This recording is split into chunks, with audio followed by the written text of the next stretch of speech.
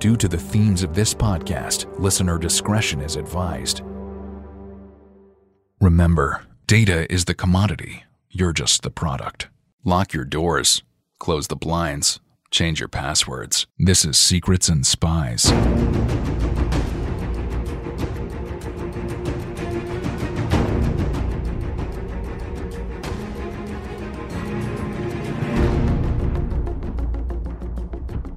Secrets and Spies is a podcast that dives into the world of espionage, terrorism, geopolitics, and intrigue.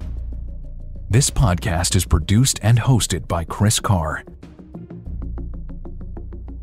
On today's podcast, I'm joined by Ben West. Ben is from Stratfor, which is a rain company. And on this podcast, we discuss money laundering and its links to organised crime. And we also take a look at a recent FBI sting operation called Trojan Shield. If you're enjoying this podcast, you can support it in a few ways. First of all, please leave a review on your preferred podcast app. All reviews help us gain more listeners as it raises the awareness of the podcast. I don't know if you know, but all podcast apps are algorithm-based, and the more interaction the show gets, the more listeners it attracts. And just a quick shout out to everybody who's left a review so far. There's been some absolutely wonderful and very kind and in-depth reviews left on iTunes and other podcast apps over the last few months. I've really been blown away by some of them. Some of them have been really super. And thank you so much for taking the time to write those reviews. You can also become a friend of the podcast through Patreon. For £3 a month, you can become a Patreon subscriber and directly support the show. You'll get a free copy of my film, The Dry Cleaner. And on top of that, I will throw in some extras from time to time. One of them in particular will be a behind-the-scenes look at the podcast, and I'm hoping to organise some Zoom drinks soon. If you enjoy this podcast, you may also enjoy my short film, The Dry Cleaner. The Dry Cleaner is my first attempt at original spy fiction, and is now available on Amazon Prime and iTunes. Without further ado, let's get going, and I hope you enjoy this episode. Thank you for listening. The opinions expressed by guests on Secrets and Spies do not necessarily represent those of the producers and sponsors of this podcast. Ben, welcome back to the podcast. Hi, Chris. Thanks for having me back. It's great to have you back on. Just for the benefit of listeners who may not have listened to our previous episode, can you just tell us a little bit about yourself and your professional experience? Yeah. So my name is Ben West. I'm a senior global security analyst for Stratfor, a rain company. I've been with them off and on since 2007. In between working at Stratfor, I've gotten my graduate degree at Johns Hopkins at the School for Advanced International Studies, and I've lived all around the world from Central America to Europe, and currently based in Southeast Asia. Excellent. So today we're going to talk about organised criminal groups and how they exploit financial services and new technology to launder their money. So Ben, maybe this is a silly question, but I like to start with silly questions. Why do criminal organisations have to launder their money? So no, I think that's a great place to start. So I think it's helpful to think about criminal organizations, especially large ones, the same way we think about legitimate businesses. So you think about legitimate businesses are bringing in revenue from multiple sources, probably storing it in multiple bank accounts, and they have to distribute it out to their employees, pay the bills, take care of all their expenses. They can obviously do that through legitimate banking. There are lots of services that can help them manage that. Criminal organizations obviously have, I think, the same requirements. They are also taking in revenue from different sources. They have to pay their employees, pay their bills. But they can't rely on the kind of the formal economy, the formal services out there that legitimate businesses can, or at least if they do, they do so at a risk of being caught or being flagged by those companies. So criminals basically have to operate parallel financial operations as a way to kind of manage all their money. Cash is obviously that's one of the major forms that the revenue comes in. And I think, if you're just taking in all this cash, if you have literally rooms full of cash, that is not only just unwieldy and inefficient way to store and move your money around, it's also extremely risky. You could be robbed by other criminals. You could lose it. You could have internal theft. I mean, all these same risks that legitimate companies have. And also, I mean, these criminal organizations are international. Payments are often going from one part of the world to another. It's really difficult to move bulk cash internationally for the same reasons I said.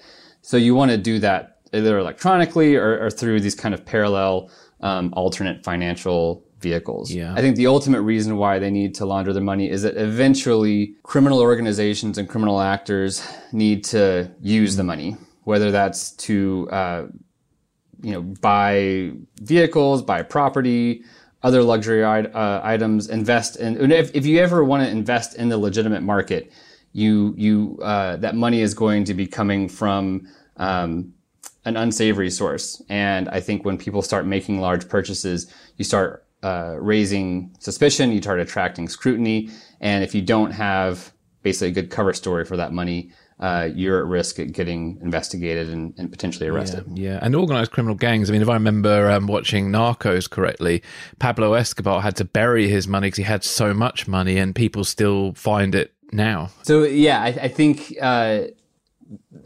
it's not the first problem that comes to mind, but yeah, what to do with all the cash? If you are a successful criminal, what do you do with all the cash? And I think it's an often a common predicament that just because you're good at producing drugs or selling drugs or smuggling drugs from the source where they're produced to the market, that's a totally different skill set from laundering money. And totally different channels, just a different set of expertises. And so we'll talk about some examples later, but it's common that you see, especially in larger criminal organizations, there'll be kind of a separate team that handles money laundering from the rest. And I think that's partly just for operational security, keeping operations divided, but also just because, it does require a different skill set. You identify 3 stages of money laundering. Can you talk to us about those 3 stages? The common model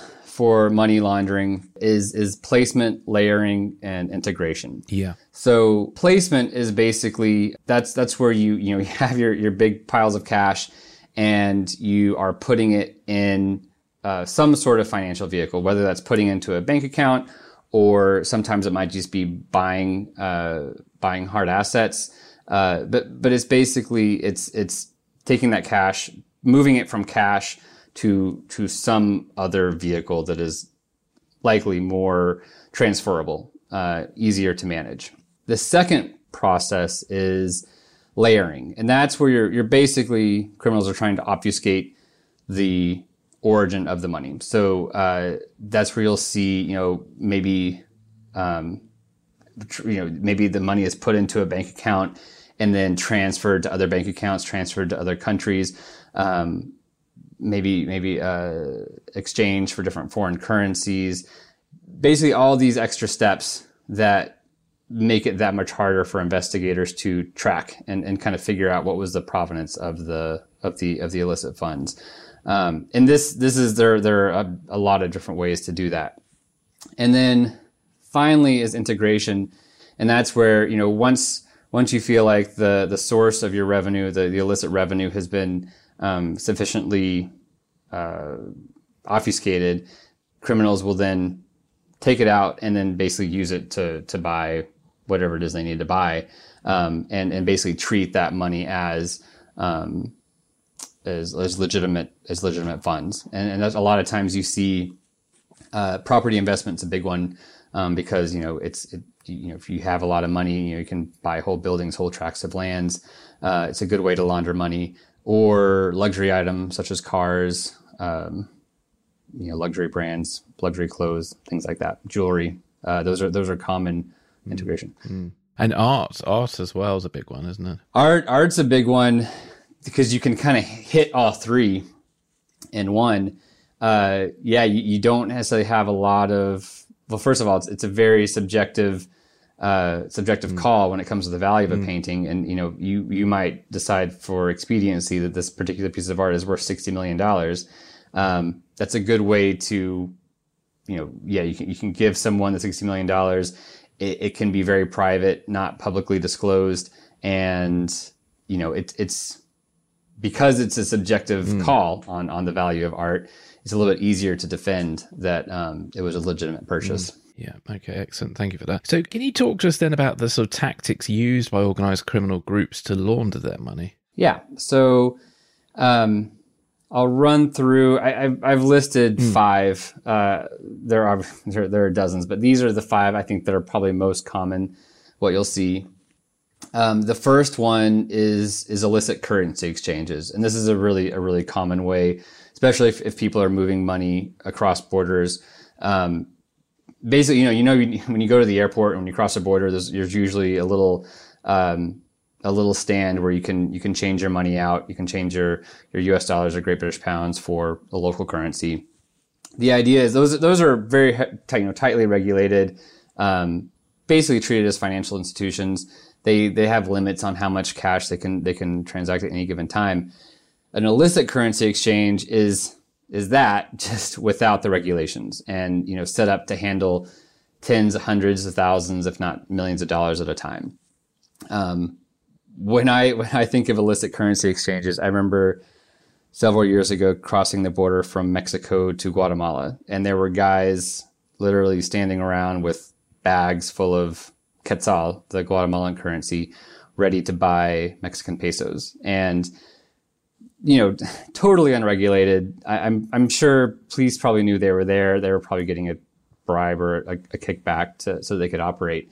But imagine these guys sitting at the border. That transaction is unreported. And if you are taking illicit funds from Mexico and going into Guatemala and exchanging into quetzal, that is, you can use that either going back to the money laundering process as the placement, as say you have these illicit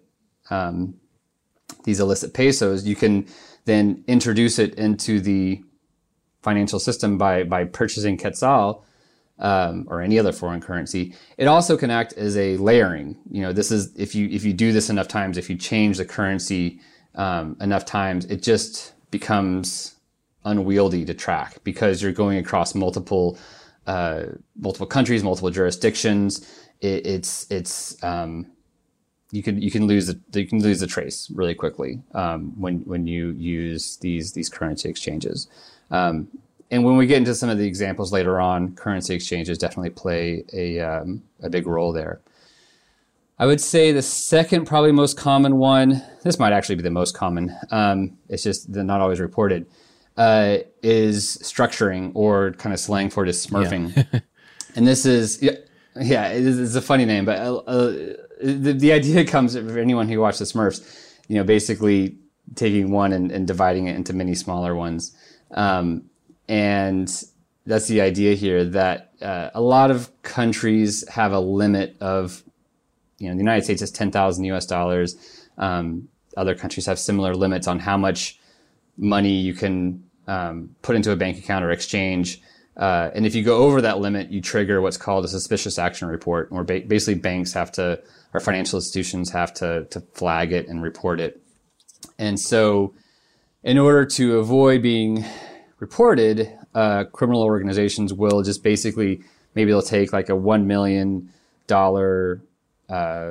chunk of revenue and then break that up into, let me do the math. What is that? 100 different deposits of $10,000 each.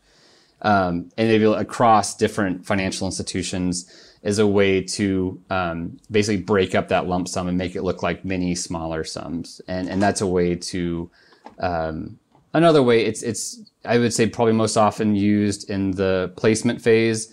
And it also kind of doubles as a layering tactic as well. Front companies and fraudulent invoices. That's a common one where, a drug trafficking organization will set up a storefront maybe that sells washing machines, but, and they'll write invoices saying, okay, John Smith bought a washing machine today. It's drug revenue coming in, but they're basically covering it up as washing machines or whatever. Pick your durable good. I've heard restaurants and dry cleaners tend to be quite popular for this kind of thing. So bars, restaurants, laundromats, especially laundromats, because anything that's really cash intensive, it's a little easier because when people come to investigate, when they come to audit, it's more plausible to say, well, we don't have credit card receipts because it's all done in cash. So it's harder to check to double check the story. So you're right. Yeah, laundromat's quite funny. Years ago, I had to organise some filming in a laundromat, and we looked at like 20 of them, and it was a real mission just to get permission to film in one of them. And most of them were all owned by one person on a mobile phone, with a heavy East End Cockney accent. You can imagine it. Yeah, that must have been an adventure filming in a laundromat. And yeah, just lots of probably loose change and bills laying over the place, and not the most professionally run organizations probably.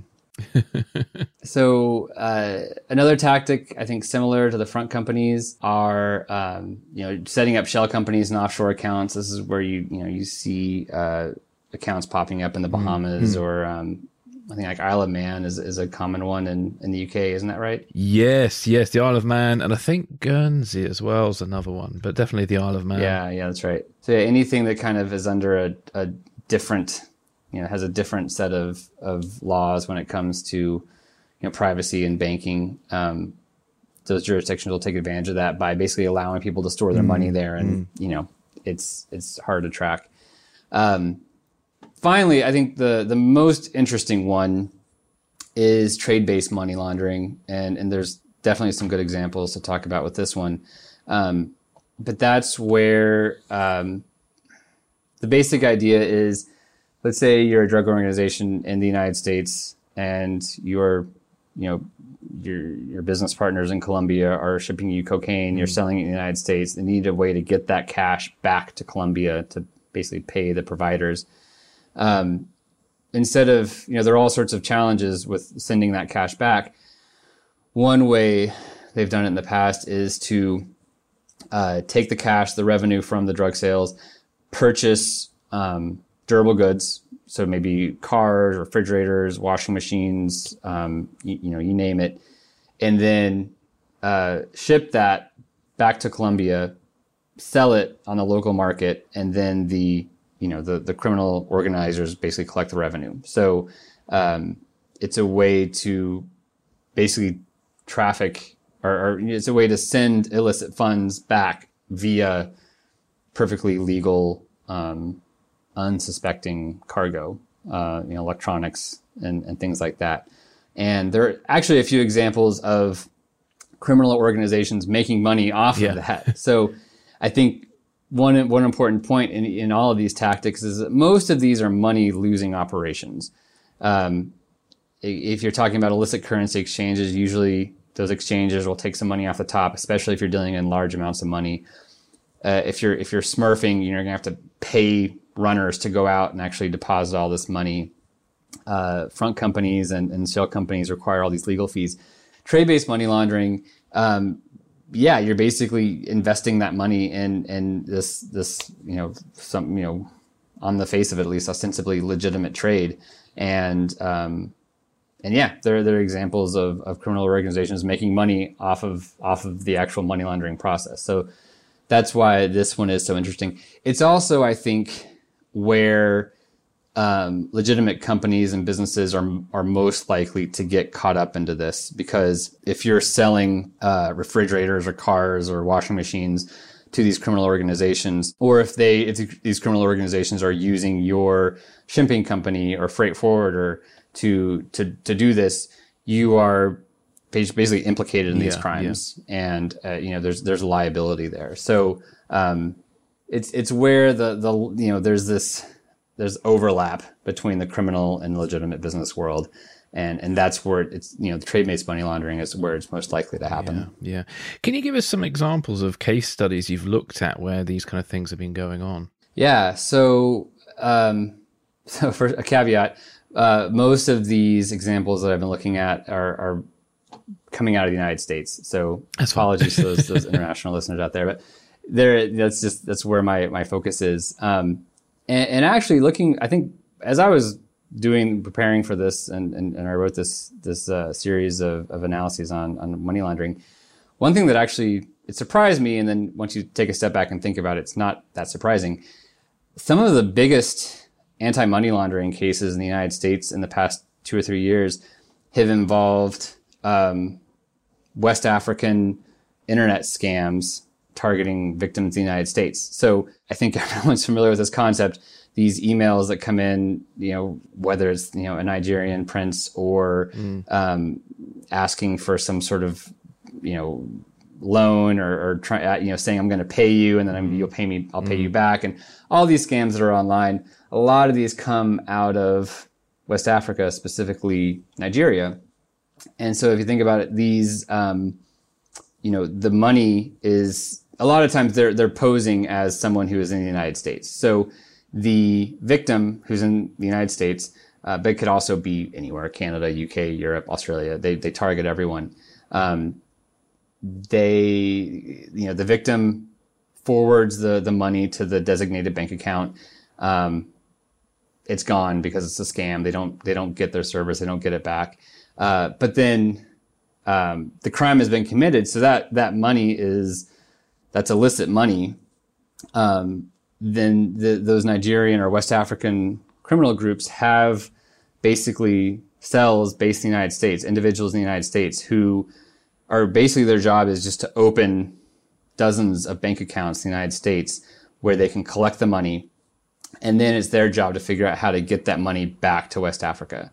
And that's where we see all these tactics come into play, where you have people, either the illicit money exchange, where they're exchanging the US dollars into Nigerian naira, in the process of getting it back to Nigeria. You've got trade-based money laundering, where people are they're buying, a lot of times it was cars. They would buy cars and then ship the cars to Nigeria where they were sold, and then the money would then go up to the organizers. But yeah, that was cases in August 2019, March 2020, February 2021. We're talking about upwards of $55 million in illicit funds. And these operations go on for years. I mean, the one that was most recently broken up in February 2021, that was $55 million stolen over the course of 7 years. Yeah. So, they were able to operate for a long time and obviously make a lot of money off of it. I think it's interesting to note that in these cases where you had West African internet scams or West African based internet scams targeting U.S. citizens, when you had these law enforcement investigations, they usually would arrest dozens of individuals, up to 80 people who were involved in the money laundering side of things. And yet it's important to remember that the people who are actually committing the crime, who are organizing the scams, are still at large in Nigeria or Ghana or wherever they are in West Africa. So these scams will continue. It'll be obviously a disruption to their operations, but they'll find new people in the U.S. who can continue the money laundering side of things. And so yeah, they're basically replaceable. They're kind of like money mules. It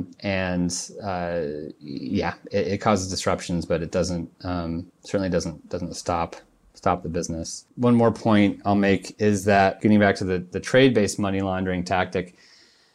So I think probably one of the more sophisticated money laundering operations we've seen in recent years came out in September of 2020, where they arrested 5 people, all of Chinese descent, who were using trade-based money laundering to launder tens of millions of dollars in illicit drug revenue from the United States to Mexico.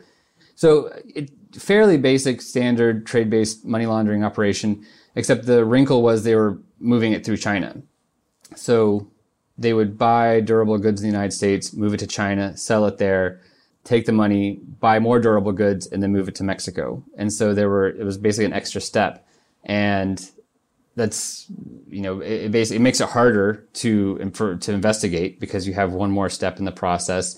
You have one more jurisdiction. Yeah. And as we all know, China isn't cooperating with the United States they're not in the best of terms right now. Yeah. So you've got that, you're kind of taking advantage of that political rivalry. And they were making money off of this. They were basically using illicit drug revenue to invest in a trans-Pacific trade business. And so didn't get into specifics as far as what they were trafficking or, what they were purchasing and exporting, but, they were vague about it, electronics and durable goods and things like that.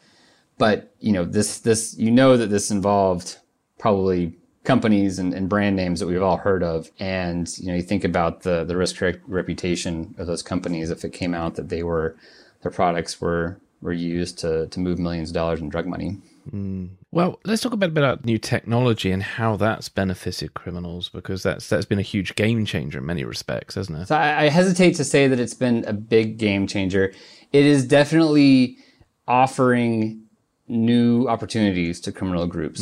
Okay. And I would say that, so first, the three, I think, ways that technology has helped criminals conduct money laundering is, first of all, you have the rise in person-to-person money transfer platforms. It's like Google Pay, Venmo, things like that, where it's just, you can kind of make these, you can pay people directly through electronic means. You have cryptocurrencies. And I think, Bitcoin has been in the news a lot recently with the two big ransomware attacks in the United States against Colonial Pipeline and then the Brazilian meatpacking company. So that's a way that criminal groups can bring in revenue is through cryptocurrencies. And then encrypted communications, we'll talk about this later, but basically is a way for criminal groups to coordinate and organize money laundering. It makes the whole process just more efficient with encrypted communications. So yeah, these I think it's important to note that cash is still predominantly the medium for criminal activity. Cash is absolutely still essential, but these other technologies, these other platforms, the way I see it is that they provide more opportunities in the layering stage of money laundering. That if let's say you've got your illegally obtained U.S. dollars, and if you move it into Great British pounds and then euro and then into cryptocurrency like Bitcoin or Ethereum, that's just one more step of the process that makes it harder to track. And the person-to-person money transfer platforms make it easier to smurf, to basically break up a large amount into smaller amounts.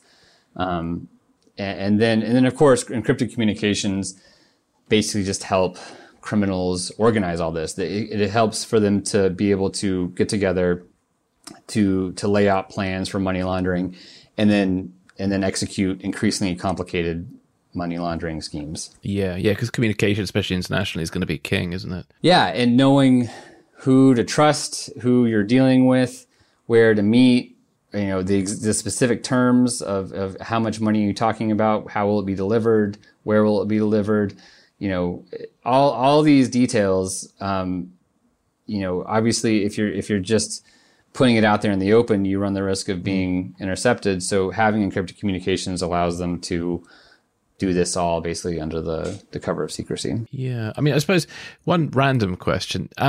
Prior to those sort of encrypted communications, what kind of tactics were gangs using to communicate with one another, especially on an international level? If you want to go way back, phones, basically. I think the pager and the payphone probably dominated maybe in the 80s and 90s. And that of course could be intercepted as well. And if you establish patterns and were able to intercept phone conversations. But I think the new generation of encrypted communications, and whether that's like WhatsApp or Telegram or even iMessage or some other more advanced services that we'll talk about later, First of all, they allow to have kind of open channels of communication. You can kind of talk back and forth in real time. You can have multiple people in on a conversation. So it's not just one-on-one. It can be, however many people you want, up to 100 people or whatever. And a lot of these services advertise themselves as encrypted, secure, private. There are plenty of examples that suggest they aren't actually that secure. But, when you're talking about a lot of these are free services, just the convenience and they're cheap and the efficiencies they create, has attracted a lot of criminal actors. On the subject of encrypted communications, information has just come through about a huge FBI sting operation that's recently wrapped up called Operation Trojan Shield. Can you talk to us about that operation and all the things that you know? Yes. So Operation Trojan Shield is great insight into this world of encrypted communications that we were talking about. And actually, before I jump into the details on Trojan Shield, I think just to bring everyone up to speed, I think most people are probably familiar with kind of mainstream encrypted chat platforms like WhatsApp, iMessage, Telegram, Signal. I know I use WhatsApp and iMessage multiple times a day to keep in touch with people. And these are all encrypted. The idea is that they're private to an extent. I think if they're like I said, there are examples of if obvious criminal activity is happening on WhatsApp, police can go to Facebook which owns WhatsApp and say, hey, we need to see the records on this account, and they can get them. There's a deeper world of encrypted messaging services that come at a much higher cost and offer much higher levels of security. Yeah. And these are basically encrypted messaging services that are the technology behind them isn't necessarily all that different from a WhatsApp or an iMessage, but they are coming on their own separate device. Usually it's they'll take like a Samsung handset, strip it down, remove the camera, remove the microphone, take out the GPS, any kind of extra features that could unnecessarily compromise the phone. Take all that stuff out. The phone will have one purpose, and that purpose is to host this encrypted chat channel where the individual can use it to talk to other people on that same service. So this is, obviously several orders of magnitude more complicated and secure than a platform like WhatsApp. So you've had companies that have come and gone that have operated in this field. Some of them market to business executives and celebrities, basically saying like, you need secure communications. This is it. But criminal actors have also found them very useful, and in some cases have been the primary buyers. And to be clear, these are very expensive services. We're talking, maybe several $1,000s for the phone, and then maybe $1,000 a month for the service. Oh, wow. Okay. Yeah. I think, first of all, it costs a lot of money to operate your own encrypted chat platform. You have to have the servers and the networks all set up. I think also there's probably to a degree just keeping it exclusive. One feature of these services, they're relatively small. If you look at like a WhatsApp or a Telegram, you're talking about hundreds of millions, if not billions of users. That's not what these encrypted chat providers want. They want to keep things pretty small and exclusive so that they don't attract the attention of law enforcement and basically kind of stay discreet, stay under the radar. But they're still able to make a lot of money. They're based on the cost of the service. And over the past 5 years, we've seen several of these companies shut down. So I think the first one that really made waves was Phantom Secure back in 2018. That was a Canadian-based company. And then EncroChat, which was run out of France, shut down in 2020. Earlier this year, Sky Global was shut down. And all of these basically use the same model, the stripped down phone with a single app on it. Yeah. So that's what brings us to Trojan Shield. And Trojan Shield actually starts, it's a fascinating story. It starts with the arrest of Phantom Secure CEO Vincent Ramos back in 2018. Basically the FBI, they suspect that Phantom Secure is selling phones to criminals, basically facilitating criminal activities. They arrest the owner of the company, Vincent Ramos. The service is shut down. A few months later, the FBI finds one of the lead guys behind the technology, and they catch him in San Diego. He's in the process of basically building the replacement to Phantom Secure. He's building a new app and designing it to go on handsets called Anom, A-N-O-M, I think short for anonymous. And he basically is in the process of developing this and setting up his own company. The FBI goes to talk to him. They obviously have some leverage. They flip him, and he becomes a confidential human source. When now he's working for the FBI confidentially. So they tell him, listen, go ahead with this. Go ahead with Anom, but we want you to insert some code into the phone where everything is secure, everything's locked down, except every message that one of your criminal clients sends on this phone, we want it to send a copy to a server that we control. So starting in 2019, they start rolling these phones out. Essentially, it's a huge honey trap. Each one of these phones is marketed as a highly secure, highly private line of communication. It's actually just a direct line to the FBI. But the confidential human source, he's not only tech savvy, he knows how to build these phones.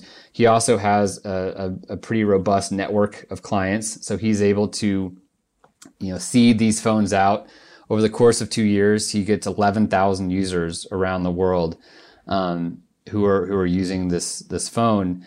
And the FBI and other law enforcement agencies around the world ultimately collect 20 million messages sent through the network. Yeah, pretty much exclusively criminals. And so we're looking at the number keeps going up, but I think last I checked, it was about 1,000 arrests linked to intelligence gained from Operation Trojan Shield, seizure of tens of tons of drugs. I think the Australian police claimed that they were able to, or actually one of the reasons the Australian police said they ended up shutting down the operation because they were starting to intercept messages of planned physical attacks and murders, and so they basically shut it down. They stopped those. So I mean, a hugely successful police operation that was made possible by this encrypted chat feature. So basically this holy grail of encrypted communication, criminals have been increasingly relying on over the past few years. Law enforcement was able to basically intercept that and get a direct line to these criminal organizations and monitor them directly for several years. So I think it's a great example of the technology's double-edged sword. That yes, it helps these criminal groups facilitate all sorts of criminal activities, but it also presents huge vulnerabilities and ways for law enforcement to creatively, insert themselves and monitor and ultimately make arrests and shut down these operations.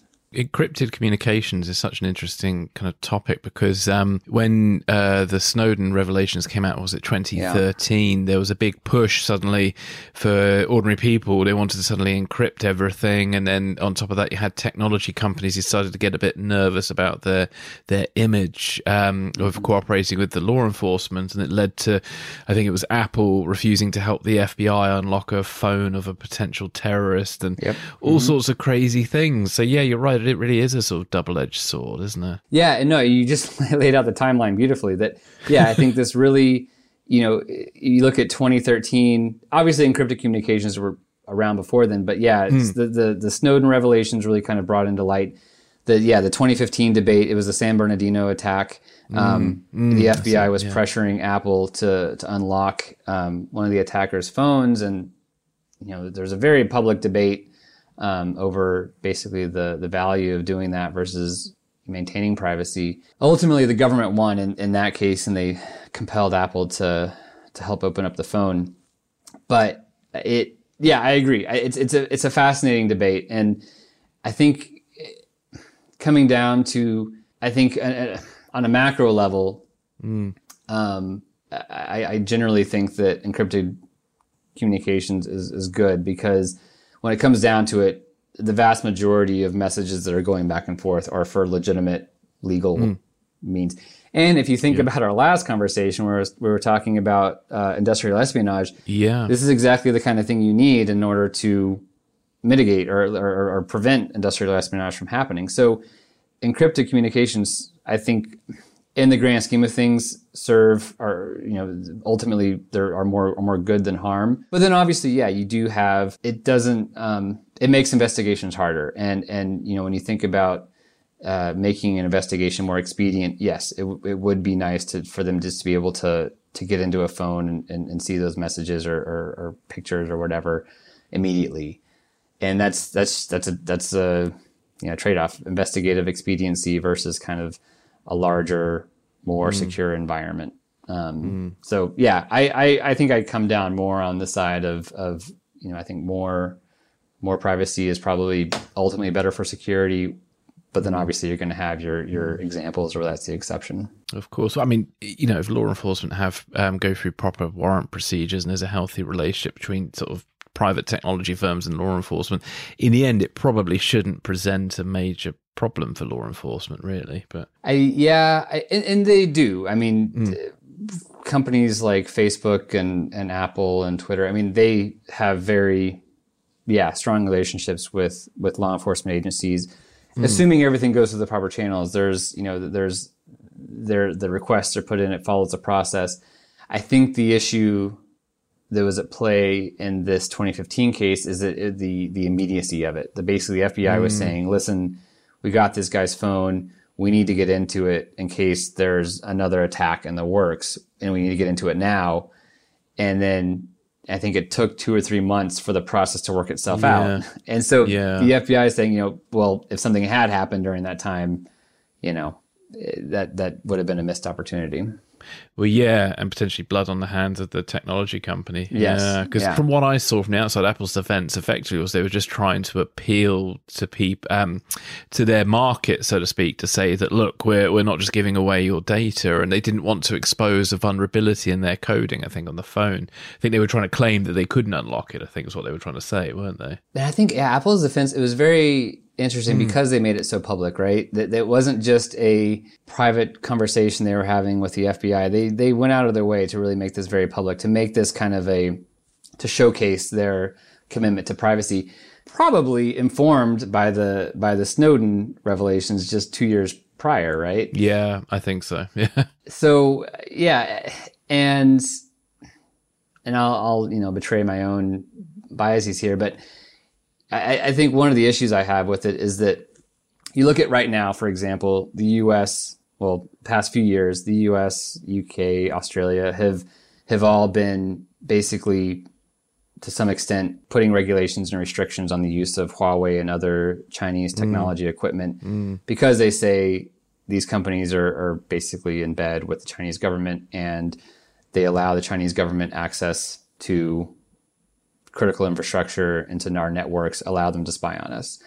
Yes, I also have that concern. At the same time, or just a few years prior to that, the FBI was basically asking Apple to give them a back door so that they could investigate cases. And I see those two as very similar. Those are basically, it's the U.S. accusing China of doing what the U.S. wants to do. And obviously, it's global politics, like double standards abound. But I think, it's hard just to say to pick a side because, it's a lot of gray. But I think I tend to say I'd rather just have, encryption and privacy across the board because ultimately I think the world's a more secure place if you have protected communications. And yes, there will be criminal organizations that will take advantage of that. There will be terrorist attacks that take advantage of that. But ultimately, I think those pose a much smaller risk than, basically providing international or international networks for espionage or basically compromising entire networks to government surveillance. Yeah. Just back on financial crime, can you talk to us a bit about the the threat financial crime poses to legitimate business operations, because that's a problem, isn't it? So yeah, as I mentioned before, trade-based money laundering, I think, is probably one of the biggest threats, because that's where you have that overlap between criminal organizations and money laundering and legitimate companies. I think, if you look at anti-money laundering operations, whether it's the U.S. or U.K., all of them, I've looked at the cases. All of them target banks or financial institutions. So it's always basically the governments are putting the onus on banks and financial institutions to monitor, to know their clients, to monitor the transactions that are going on within their banks, and to flag suspicious activity and report it so that, authorities can investigate it and make sure that it's, prosecute if it's criminal. Banks and banks are responding to this by increasingly, by putting in more security measures, by, I think, cracking down on money laundering operations. And I think this has pushed criminals out to diversify and use more tactics. If you look at, maybe 10 or 11 years ago, you had several huge cases with Standard Chartered Bank, with Wells Fargo, where they were caught, helping Mexican drug cartels launder or hundreds of millions of dollars. They were punished for that. They paid fines for that and took hits to their reputations as well. So I think, banks are getting the message, and they are avoiding suspicious business if they think that it brings in this risk of being labeled as supporters of money laundering. So I think as a result, that pushes criminals, again, to diversify. And I think one place they could diversify is into non-financial institutions. And this is where, you get into, unfortunately, there just aren't any examples right now of that happening when it comes to money laundering. But there are plenty of examples of that happening when it comes to trafficking drugs. So basically the first, moving drugs from one country to another, it's when you look at examples of trafficking drugs from Mexico to the United States, for example, very commonly they will pack drugs into shipments of fruit or produce. They prefer produce because of the kind of it's expedited. This idea that we need to get produce through the border quickly because it'll expire. And so there's this idea that it can go through quicker. Sometimes it's known to the company. Maybe sometimes the company actually knows what they're doing and they're actually helping to smuggle drugs using their trucks and their produce. A lot of times they don't know, and someone is intercepting the truck and planting it in the truck, or maybe an employee is working against the company. Either way, this obviously creates a big risk for any company. Yeah.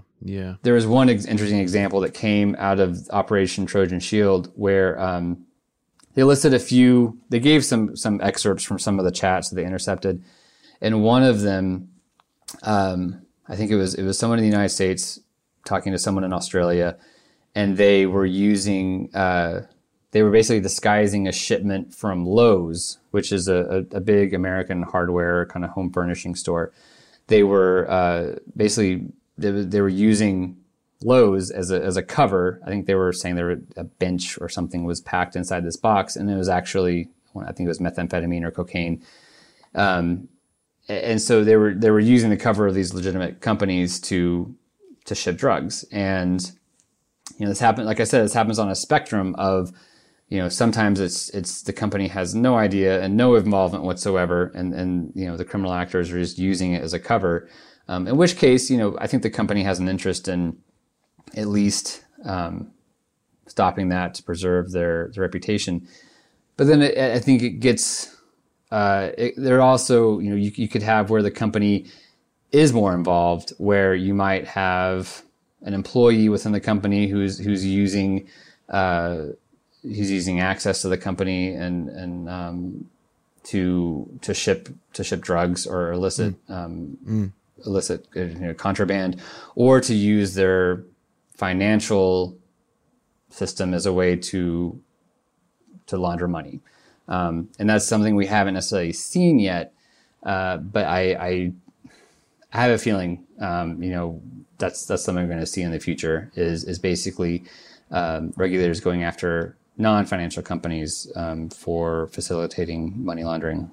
Operation Trojan Horse. One of the communications that I saw in the Vice article, it was it seemed to be a drug group based in Bogota who were using, I think it was French diplomatic envelopes or something. I was wondered, does that mean somebody at the French embassy was working for them, or that one that really stood out to me too, because I think it's always kind of been understood that diplomatic pouches are used for illegal operations, but usually it's associated with countries like Iran, maybe West African countries that tend to be more associated with criminal activity. So it was kind of surprising to see France, they're using the French diplomatic pouch. To answer your question, yeah, I think it certainly means that someone within the embassy or within the diplomatic mission was working with drug traffickers. I can't imagine drug traffickers would have that kind of access without some sort of inside help. So it would be interesting to see what comes out of that, as far as who, how that worked, who was behind that. But no, I agree. That one stood out to me as well. No, very interesting, that one. So keep an eye on the French mission in Colombia, or something will come up at some point. Yeah, I think about diplomatic security and security in embassies. It's not always I think as robust as maybe we'd like to think it is. And I'll give just another quick personal anecdote. I lived in Ho Chi Minh City several years ago, and we lived in an apartment building we overlooked the U.S. consulate and the French consulate. And you look at the U.S. consulate, and there was of course that ubiquitous wall with tall fence coming off the top of it. Every square inch of the place was lit, floodlighting everywhere. Just it was a very, you could tell it was a very security conscious building. Right next door to it, you had the French consulate, which was actually a pretty historical building. It dated back to the colonial days. I think it was a 19th century building. Total darkness. No idea. You look over there and you had no idea what was going on at night because there were no lights. We heard stories about them finding like snakes in the consulate, and yeah, I mean, not to badmouth the French. I'm sure plenty of other missions are guilty of this, but yeah, you don't always have the most robust security within some of these missions. So yeah, I raised my eyebrows, but then that's why I thought about it, and I thought, okay, yeah, no, that's. I'm sure there were a few security lapses there. Yeah, definitely. Well, I suppose with an organized criminal gang, I mean, if somebody could steal the envelopes and and then put the shipment out of the country via somebody dodgy at airport security, all you need is somebody dodgy at airport security at the other end, don't you, to get it through? But yeah, and I mean, I don't know how France does it, but usually that's gonna involve someone within the French mission is going to have to hand that off at the airport, maybe even accompany it, on the plane. I suppose it's possible. It's possible that someone could have slipped it in, but that in itself is a huge security lapse. If you have outsiders who have access to your diplomatic pouch and you don't know, it's hard to say which one is more concerning. But either way, there's definitely some problems going on there. Yeah, definitely. Well, thank you for all that. Is there anything else you'd like to add before we wrap up today? So yeah, today we talked about a series of articles I wrote last month on money laundering, and I think it segued and dovetailed nicely with another series of articles I'm writing on crime and technology, and I'll be publishing those over the coming weeks. So please watch out for those. And yeah, I'll be talking about some of the points I made today. So looking at crime and communications. So how they communicate and the vulnerabilities there, as well as marketplaces, how criminal groups are using technology to create new marketplaces. These dark web Tor websites where you can basically buy drugs or lots of other illegal things. And then finally talking about crime and financial mechanisms. So a lot, cryptocurrency, for example, how criminals are using financial technology to pay each other and receive revenue and all that kind of stuff. So yeah, so stay tuned for those. Yeah, fantastic. Thank you for that. Well, look, Ben, thank you so much for rejoining me today. Where can listeners find out more about you and your work? Yeah, they can go to worldview.stratfor.com. My work and the work of my colleagues is all published there. And we please go visit it and check us out. Fantastic. Thanks, Ben. Thank you, Chris. Thanks for listening. This is Secrets and Spies.